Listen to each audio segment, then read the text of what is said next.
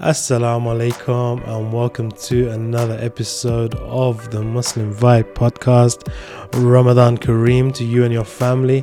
May this special month bring ample and endless blessings to you and your loved ones, inshallah. Today we're going to be speaking about financial management. So obviously you're probably aware that we've got a little bit of an inflation and financial crisis bubbling away in the back. Things are getting a lot more expensive. Money is going less further. So I reached out to Ibrahim from Islamic Finance Guru, who provide amazing insight and expert advice on personal and Islamic finance management. So we look at and we discuss some practical ways Muslims can kind of save money and manage their finances during this time, especially in Ramadan. And we also speak about the very important topic of giving zakat and our relationship with zakat, and how essentially it's possible that Muslims are giving zakat in the wrong way. And I'm just going to leave it at that because Ibrahim opens my eyes up to some significant problems in terms of the way Muslims are going about giving charity at the moment, but also sheds light on solutions to improving how we can give our zakat in a way that has maximum impact for us as an ummah. So without further ado, let's jump straight into this podcast with Ibrahim. Assalamu alaikum, Ibrahim. How are you, my friend? Alhamdulillah. Great to see you again, Hasib. Good to see you too, and Ramadan Kareem to you and your family, inshallah. Ramadan Kareem to you as well. We actually did a TikTok today where there's a war between those who say Ramadan Kareem and those who say Ramadan Mubarak. And at the end, there's another war. There's another war actually. The spelling of Ramadan. Oh, Ramazan. No, so there's Ramadan, D-H, and then there's Ramadan, D-A-N. But there's another one that's in Pakistan. They really like Ramazan. Oh, Ramazan, straight up Ramazan. Yeah. They don't like, they feel like it's very Arabicizing if you say the D. Mm-hmm. So there's that war as well. Interesting. And then there's a moon war. There's a moon war as well. That's an eternal war though. That's like, that will never end. As long as the moon is spinning, where that one will continue. Ibrahim, thank you for taking the time for this podcast. We really do appreciate it. Now, obviously, we're living in slightly financial turbulent times around the world. There's, inflation where, the global economies are kind of reeling from a pandemic and a slowdown in production and output. Now we've got this war in Ukraine. And a lot of people are having to kind of recalculate, let's say, their finances. And Ramadan is an interesting time for a lot of Muslim families because I think, generally speaking, even though we're technically eating less in the day, our spending on what we do eat for iftar and suhoor kind of goes up. We're inviting families over, we're inviting friends over. So that obviously comes with a little bit of a cost. And it's my suspicion that there's probably a lot of families and a lot of people listening to this slightly worried about, their financial kind of positions and stuff. And I thought it'd be good to have you join us today and talk about, how Muslims can navigate these turbulent times. What are some of the practical solutions for them during this, especially during Ramadan, and of course Eid as well, another time where the uncles and the fathers get rinsed for Eid money, and they might not have it this year.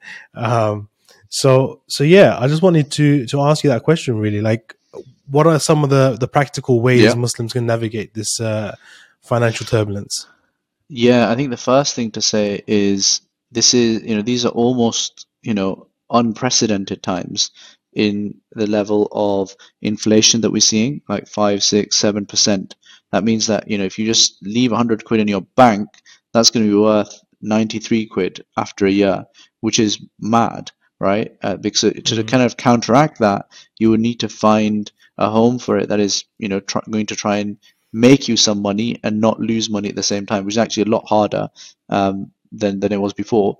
And even like people like Martin Lewis, that the famous money expert in the UK, he basically threw up his hands a few days ago, where he said that, look, this is at this point, I am out of tips and deals. This is something for the government to deal with. So that's just like a big caveat. But I think there are ways that we can do stuff. The first and the most important way is turning to Allah subhanahu wa ta'ala and asking Him for help. Allah subhanahu wa ta'ala, He says, وَمَن يَتَّقِ اللَّهَ يَجْعَل لَّهُ مَخْرَجًا وَيَرْزُقْهُ مِنْ حَيْثُ لَا يَحْتَسِبُ. Whoever has taqwa, God, is God fearing, يَجْعَل لَّهُ مَخْرَجًا, that He will set for him a way out, and He will give him sustenance, يَرْزُقْهُ مِنْ حَيْثُ لَا يَحْتَسِبُ, from where he didn't even expect it. And He says in the Quran, Allah subhanahu wa ta'ala says in the Quran that Nuh alayhi salam, he says to his people, فَقُلْتُ اسْتَغْفِرُوا رَبَّكُمْ إِنَّهُ كَانَ غَفَّارًا, that I said to them, do repentance to your Lord, do istighfar, do repentance. إنه كان غفارا يرسل السماء عليكم مدرارا ويمددكم بأموال وبنين ويجعل لكم جنات ويجعل لكم أنهارا. He will essentially, you ask for forgiveness, and then God will not only forgive you, He will help you with rains from the sky, which is, in their language, that is money, literally like raining down, and with children, wealth, all sorts of things. So there's really direct things that we can take away from that. Istighfar, taqwa, zakat. Zakat is this concept of the word itself means purification and growth, right? So it's not just, it's that 2.5% is actually enabling that 97.5% that you're leaving behind. And then I guess the more practical or mundane things that we can think about are, firstly, make sure that you are taking advantage of every support that you're eligible for. That could be, tax breaks, that could be social security, that could be, automatic child benefits that you're supposed to get.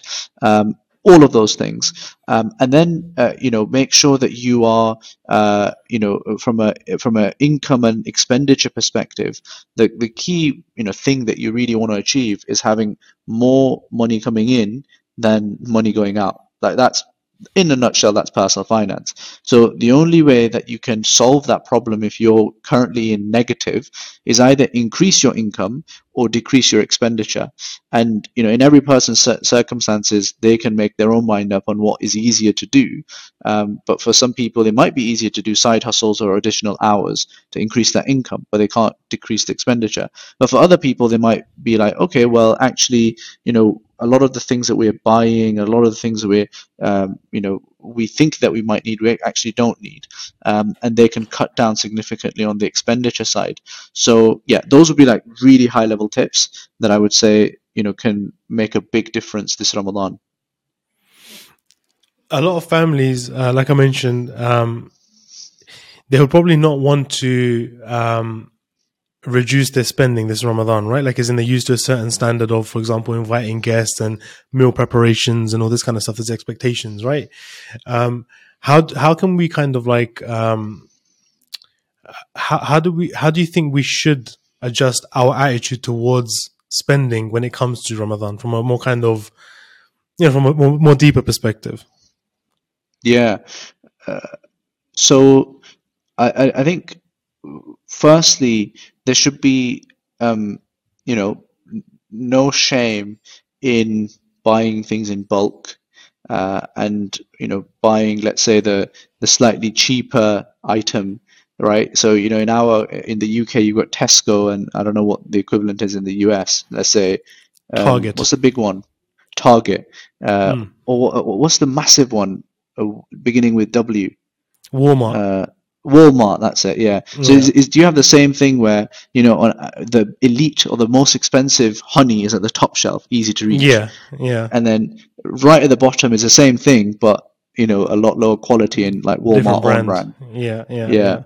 So you don't necessarily have to get onto all fours to get to that bottom bit, but if you decide consciously that actually do I need the Manuka honey from New Zealand, or could I settle for the premium Walmart brand instead? And don't go for the basic if you don't need to, but so that those are the kind of compromises that I think is useful to make. Then the other thing is that you should feeling the pinch is actually quite a healthy thing. from an Islamic perspective. We've got those famous ahadith and stories in our tradition about, I think it's Talha radiallahu anh, I might be getting the name wrong, who fed that guest who came to his house, and his children and he went without food that evening, and they put out the light so the guests couldn't see that they were not eating anything. And the Prophet, he acknowledged that. He said the angels, told me about this. And if, so to some extent in Islam, there is a celebration of, being able to push ourselves to the point where we are feeling the pinch. There is another verse in the Quran that talks about how يُؤْثِرُونَ عَلَى أَنفُسِهِمْ وَلَوْ كَانَ بِهِمْ خَصَاصَةٌ, that they will prefer or give you the thing, or they will donate to you even though they might be struggling themselves. So there's, these are very strong themes throughout our religion. So of course we should try and mitigate and try and improve our circumstance, but at the same time, this, it's a test sometimes as well. And you can either make lemons with lemonade, or lemons with lemons, or lemonade with lemons, right? So there's that aspect to it as well. You mentioned earlier about zakat as a way of essentially enabling the 97.5% of your income and your wealth and stuff. And I know that recently Islamic Finance Guru has published not a report but more of a guide in terms of like how we kind of change our approach to giving zakat. Do you mind kind of introducing that to the listeners a little bit? So like what the kind of purpose was behind that? Yeah, absolutely. So my long-term thinking around charity, zakat and sadaqah in the Muslim community is that we give it without much thought about exactly where it should be going and where it can have the most bang for its buck. To put it another way, in the UK, we're going to probably give over 150 million pounds in donations, and I suspect the number's probably about the same, if not a bit more, in the USA in Ramadan.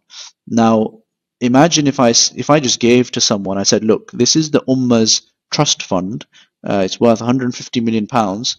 Off you go and invest it. Do it in the next month.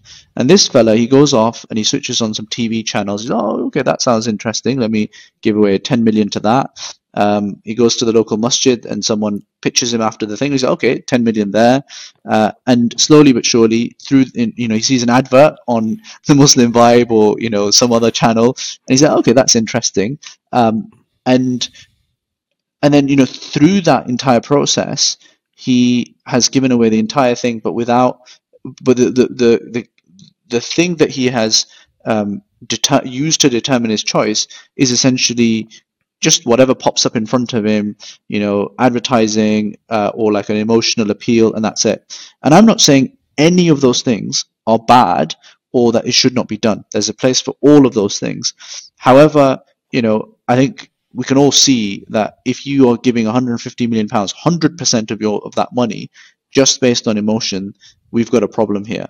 Because if you think about, there's a whole bunch of academic research around this book called Doing Good Better, which I highly recommend. And in it, this professor he goes through an example of education, trying to increase school years for kids in a certain part of Africa. And, giving them money actually increases the school years by 0.2 years per girl for every $1,000 that is given.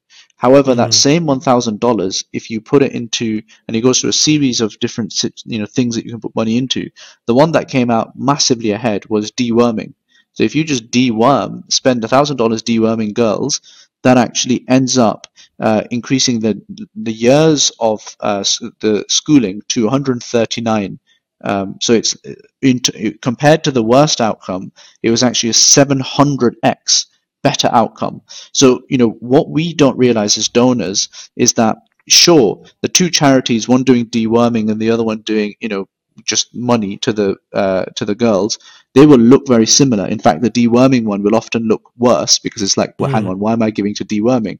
But mm. actually, the real impact is massively on that Higher. side. Yeah. Yeah.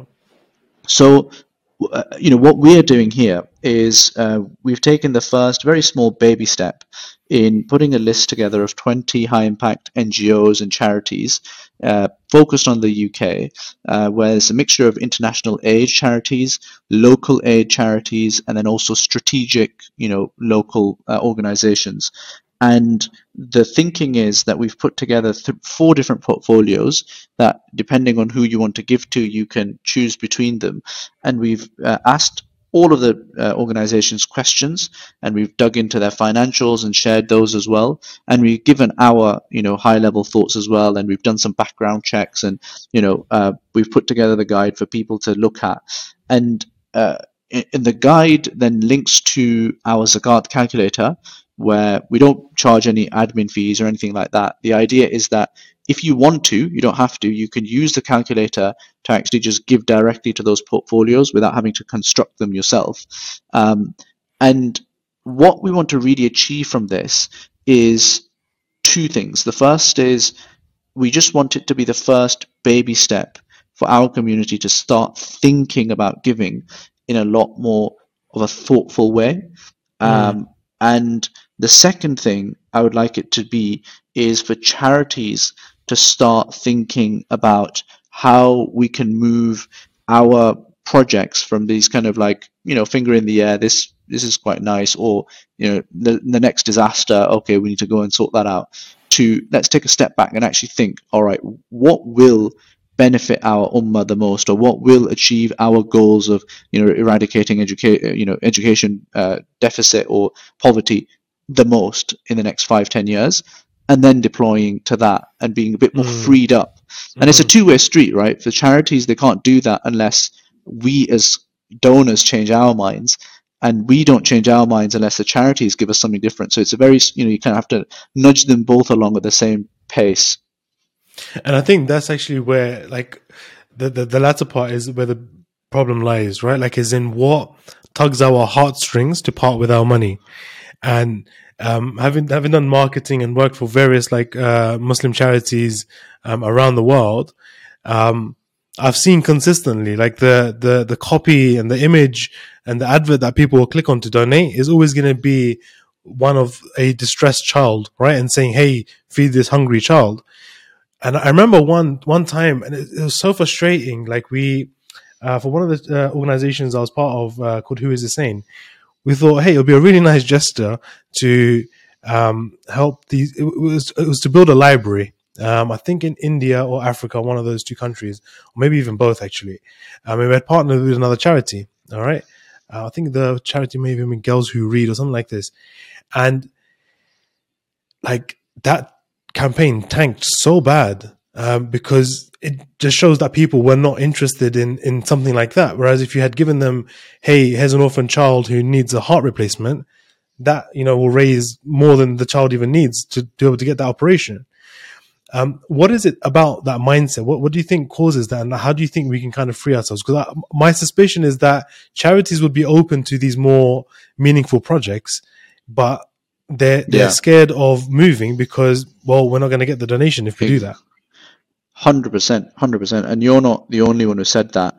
I've talked to a number of charities, some of the largest ones in the world, and some of the more local ones, and they all say the same thing, that we've tried something like this, and we've found that the uptake is minimal. And I've actually done a YouTube video, funnily enough, on this that I released a few days ago, around why are we psychologically or mentally programmed to give to the wrong areas, Mm, quote unquote. And I talked to a psychiatrist on this as well, and he was making the point that we've got this concept of fast thinking and slow thinking. Fast thinking is a lot more emotional, hot thinking, and slow thinking is a lot more rational, considered thinking. And what we find is that when it comes to charity, it's a very emotional, fast mm, thinking, whatever pops up is like very visceral, visual kind of stimuli, and we give on the basis of that.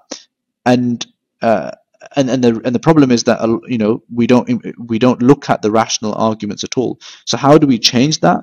So I think that there's a few ways. The first is that I think charities could do better, if they really set their mind to it, in selling that library or selling that long-term project that is perhaps not as sexy as the other kind of projects out there.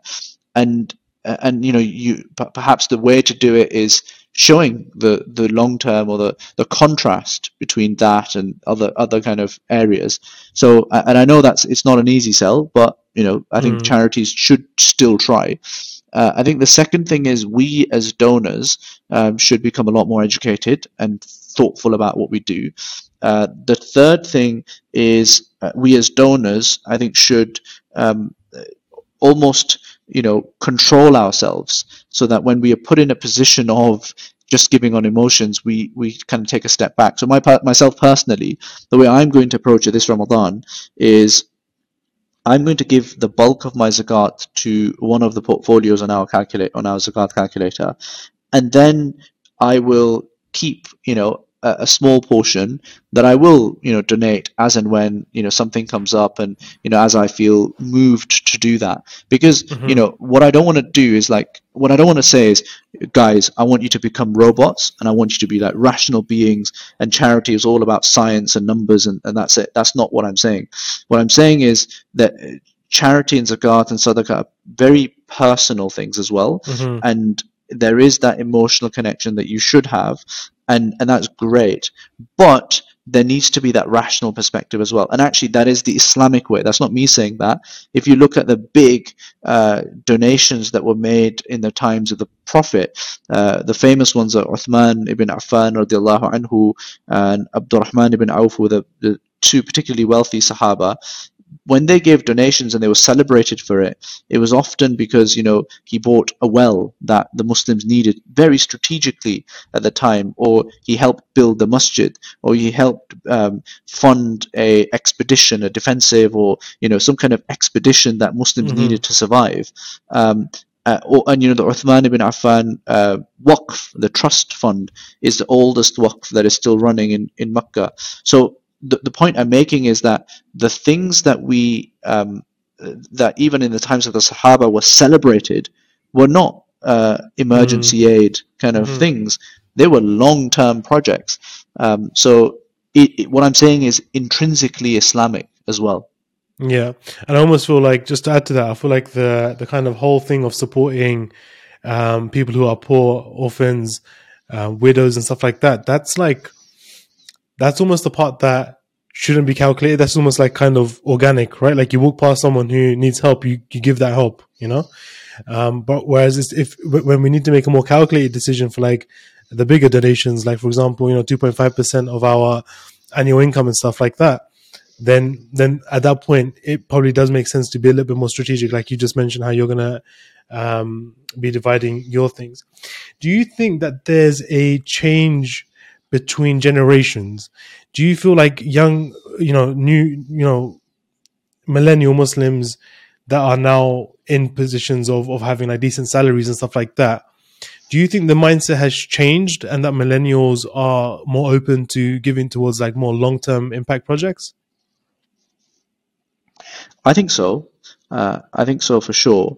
I also think, slightly to our detriment, that we are not probably as generous as our parents and as our previous generations, as our older generations, and that's something for us to, I guess, reflect on, and I think be a lot more giving. I think we're much more automatically, rational, and we can kind of rationalize away why we shouldn't give.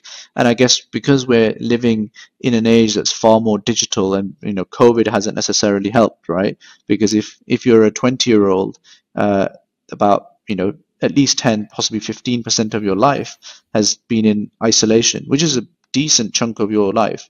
And the younger you are, the bigger the percentage is. So because of that, I think we we perhaps aren't as, empathetic as perhaps we could be. But I think overall, um, I think apart from that aspect, which I think we can work on, I think we are much more switched on to data. Right? We're a data-driven generation, and that is obviously great for the kind of message that I'm talking about, which is ultimately, if you look at the data, that's what it tells you. So I think there is hope. Yeah, no, for sure. Like, even with myself, like, I think I was listening to a TED talk similar to the thing that you're mentioning about how we can do good better, right? But it's like I think once the facts are presented, then I think people are naturally going to make the more wiser decision. I think that, of course, as donors, we need to have a little bit of mindset shift. But I think perhaps Islamic charities need to do better at presenting an argument for these longer impact projects. Tell me some of the projects that you've highlighted in these different portfolios, as you've called it.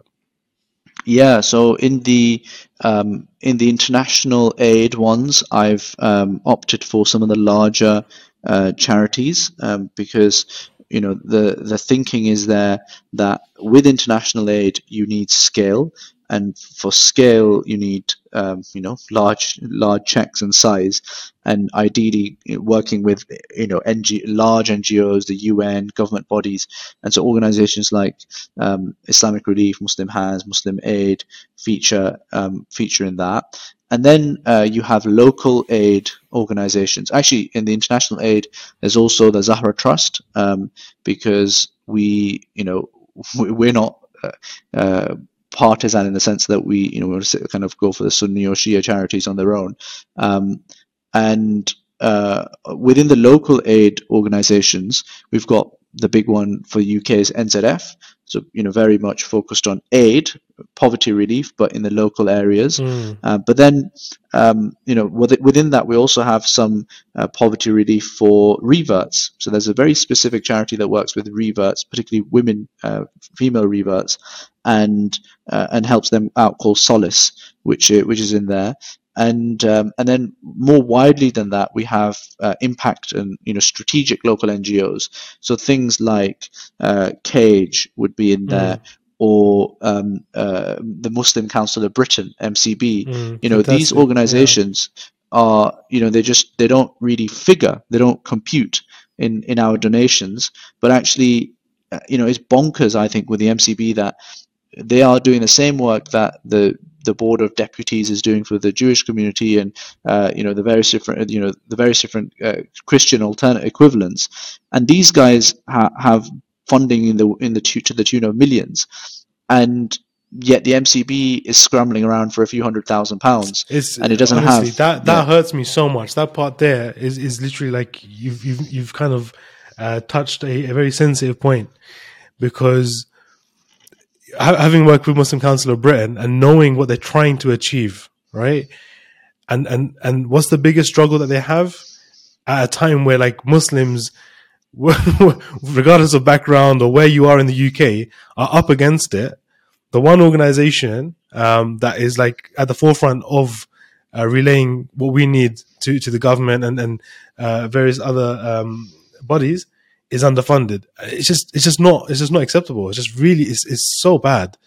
Over here, you probably know that there's a charity similar to the MCB called CAIR, CAIR, and alhamdulillah, they seem to be well funded, and they're on it. Like, I don't know if you've seen politically, like, they're completely on it. Like, if like a local news anchor says something mildly Islamophobic, they're all over it. Like, that they'll take that person to court because they've got like these local divisions of lawyers, basically. No, so I'm really glad actually that you mentioned these four divisions, and I think one of the things that's also struck me, I think like in my early 20s, I was like, there's so much poverty locally in the UK. But like a Muslim charity doing work in the UK or locally, it was unheard of for a long, long time. And I know National Zakat Foundation actually changed a lot of that. And I know Penny Appeal was doing a lot of work as well, locally as well. What's your thoughts on that? Like, as in the importance of giving more locally? Yeah, I think it's a inherently Islamic thing. You know, there's a hadith about how الراحمون يرحمهم الرحمن ارحموا من في الأرض يرحمكم من في السماء, that the merciful ones, الراحمون يرحمهم الرحمن, for the merciful ones, the merciful Allah will show mercy to you. ارحموا من في الأرض يرحمكم من في السماء. If show mercy to those on this world, on the earth, and the one in the sky will have mercy upon you. And you know, with rahma, there's this the word rahma comes from the root word of womb, rahim, and there's these kind of concentric circles of mercy that it gives off, you know, as part of the meaning. And you know, the first thing that you want to have rahmah for is yourself and protecting yourself. And then the second thing is your family and your close relatives. And then after, you know, Allah subhanahu wa ta'ala says in the Quran, قُوا أَنفُسَكُمْ وَأَهْلِيكُمْ نَارًا. It says, protect yourself and then your family from the fire. And then after that, you know, we've got the prophetic example, which is he came as a rahmah, as a mercy for lil alameen, rahmatul lil alameen. And so you see how, you know, the pinnacle is, of course, you go for as broad a spectrum as possible, but you can't do that until you haven't got the base down. And I was actually literally on a webinar with Sheikh Suhail Hanif, the new CEO of NZF, and he was, you know, talking about how in Islam, if you have someone who is, you know, possibly, you know, starving and struggling a lot and needs your money, but then you also have someone who is also struggling but is perhaps not as bad, but he also happens to be your brother, then you have a greater right to, you know, obligation to give to your brother than you would to other people. So, you know, from a perspective of local giving, it's an inherently Islamic thing to do, and you know, I think we missed the wood for the trees in that respect, because there are so many people who are genuinely in need and need our help in the UK, and the people in, you know, the Philippines or Malaysia or Pakistan or, you know, in Nigeria are not going to be able to help these guys in the UK. That's on us. That's the only people that they can turn to. And True. Yeah. if we don't do that, then that's on us, and it's our obligation to do that. So yeah, I think it's really important that we, and I'm not saying don't give up abroad, but I think a much larger chunk should be going locally. I really appreciate the work that you're doing and the effort that you're putting into helping the Muslim community reconfigure its thinking about this, because like, and it's not going to be an overnight thing, and I'm sure you know that, you know, it's not just going to take this Ramadan to have it all sorted out. It's going to probably be a process of 5-10 years, inshallah, to shift that mindset. But I think with persistent effort, inshallah, we'll definitely get there. And I think, like, you know, I can speak for myself, my generation, I feel like we are definitely open to changing things up. I think you know, you were mentioning earlier, for example, that millennials may be giving less. It's probably because we're skeptical of where the money is going, right? We're probably skeptical of the impact that it's having, because we're a skeptical generation. But I think if you know, with transparency, with clear communication, you know, I think it's definitely something that our generation will be happy to kind of make the transition on, inshallah. I wanted to, because we were talking about like this concept of giving and essentially like being conscious of where we're giving, right? And in the last like 5 years, and you know, I appreciate the work of everyone, but there has been this kind of rise of automated giving, and you know, kudos to the brothers that have like been behind pioneering like certain apps and websites that have been quite like phenomenal to even just see like the rise of, right? But it's kind of become a bit, for me, disconnected It's already bad enough for me, like when you give charity like online and it's just like you're just doing it with a screen and it's not really another human being that you're actually exchanging like cash to or like food to. But then there's this idea of like you're not even awake and money's left your account and supposedly you've given charity. Now, of course, I believe that Allah would reward that act in itself because the transaction has taken place and there was an initial intention. But do you think that perhaps we've kind of gone a bit too far with this? And how do you perceive all of that? A very good question. Honestly, I don't know if I have fully formed thoughts on it. I agree with everything that you've said.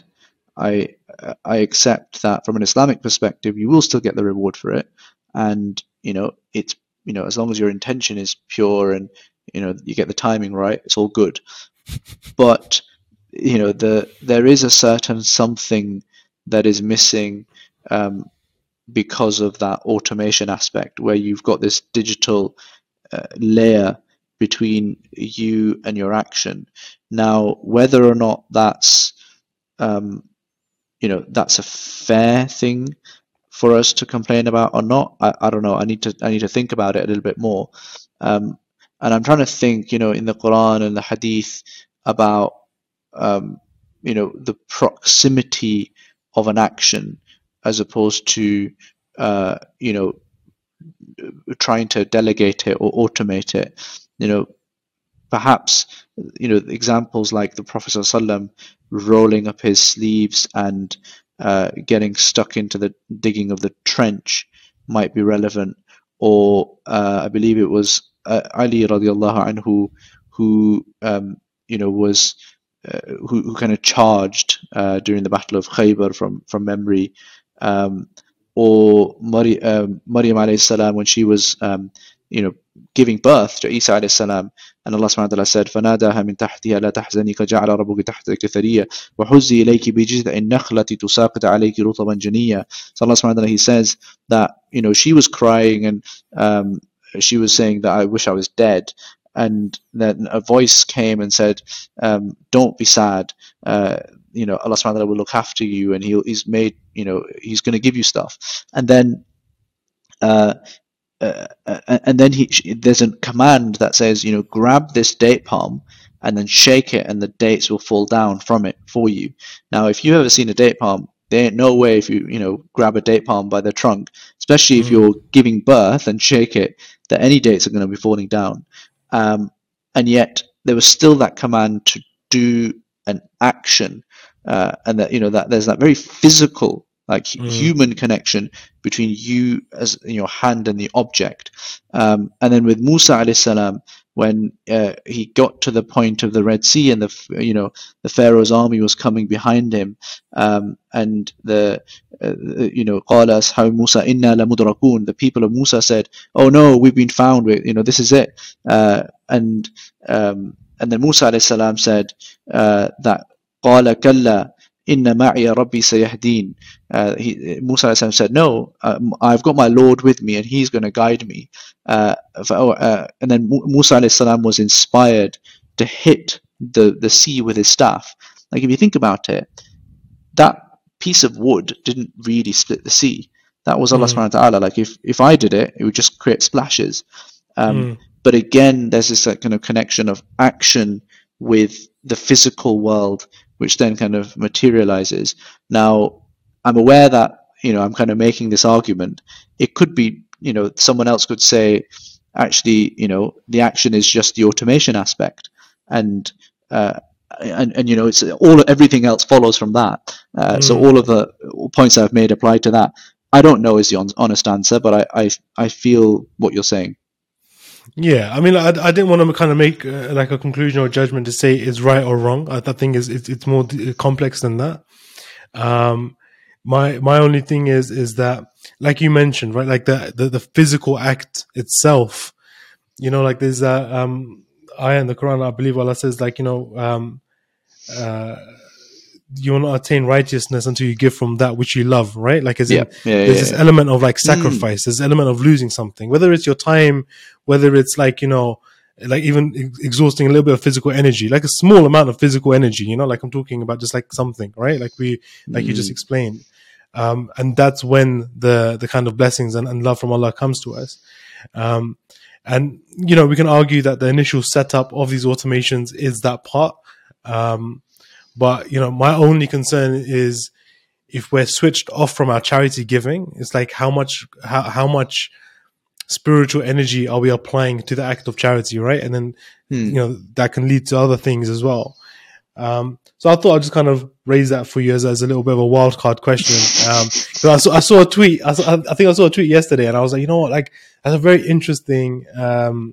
It's an interesting new modern phenomena problem. Like, again, it's not right or wrong, but it's just very interesting to see that because it's new. It's all relatively new. And we live in bizarre, weird times. In the future, maybe we'll be giving charity via NFTs without even knowing. Ibrahim, thank you so much for your time. I know it's late in the UK, so I'm going to let you go. But I really do appreciate all the kind of advice that you've shared with us, both in terms of how we can kind of manage our finances this Ramadan during a time of inflation, but more particularly for the work that you're doing and the Islamic Finance Guru is doing, trying to change our relationship with zakat. How can people get involved? Where can they find out more about this campaign/guide that you've put together? Just go on IslamicFinanceGuru.com, and it's, you know, on the homepage where you can check out the link, and it'll take you to the charity guide and the zakat calculator, and you can get stuck in there. You can also subscribe to the wider mailing list, so that you're in the loop on the various different things that we get up to. We're on YouTube, TikTok, the usual. The usual. You're killing places. it on YouTube, man. I've been seeing the YouTube views, mashallah, doing well there. Yeah, alhamdulillah, we're heading in the right direction. Alhamdulillah, good to hear it. Ibrahim, we'll definitely speak again soon, inshallah. Hope you and your family have a wonderful Ramadan, and we'll speak soon. Assalamu alaikum. Wa alaikum assalam wa rahmatullah. So guys, that was our conversation with Ibrahim Khan from Islamic Finance Guru. I worked with them a while back actually, and seeing how Islamic Finance Guru has mashallah grown, has been a fascinating kind of experience for me as from someone witnessing it afar. Mashallah, they're doing phenomenal work really to help the Muslim Ummah resolve like financial issues, and that's not typically something you would think of for like an Islamic organization to be like focused on, but I think it's refreshing, and I think it's much needed because Muslims can influence a lot and change a lot of their own problems if we kind of just very slightly, I guess, adapt and kind of rework the way we think about finance. So shout out to Islamic Finance Guru. I'm going to leave a link for the stuff we discussed in the podcast episode in the comments below, in the description below. If you enjoyed this podcast, which I hope you did, then please leave 5 stars and leave some feedback for us. It's always great to see comments from our listeners. And if you've got any questions or if you need any sort of like support with any of this stuff, again, just drop a comment. Maybe we can reach out to Islamic Finance Guru, maybe follow them on their social medias as well, and they'll always be happy to help where possible. And that's it from me, guys. In the next episode, inshallah, we're going to be speaking about a spiritual diet. So, barakallah feek. See you next week.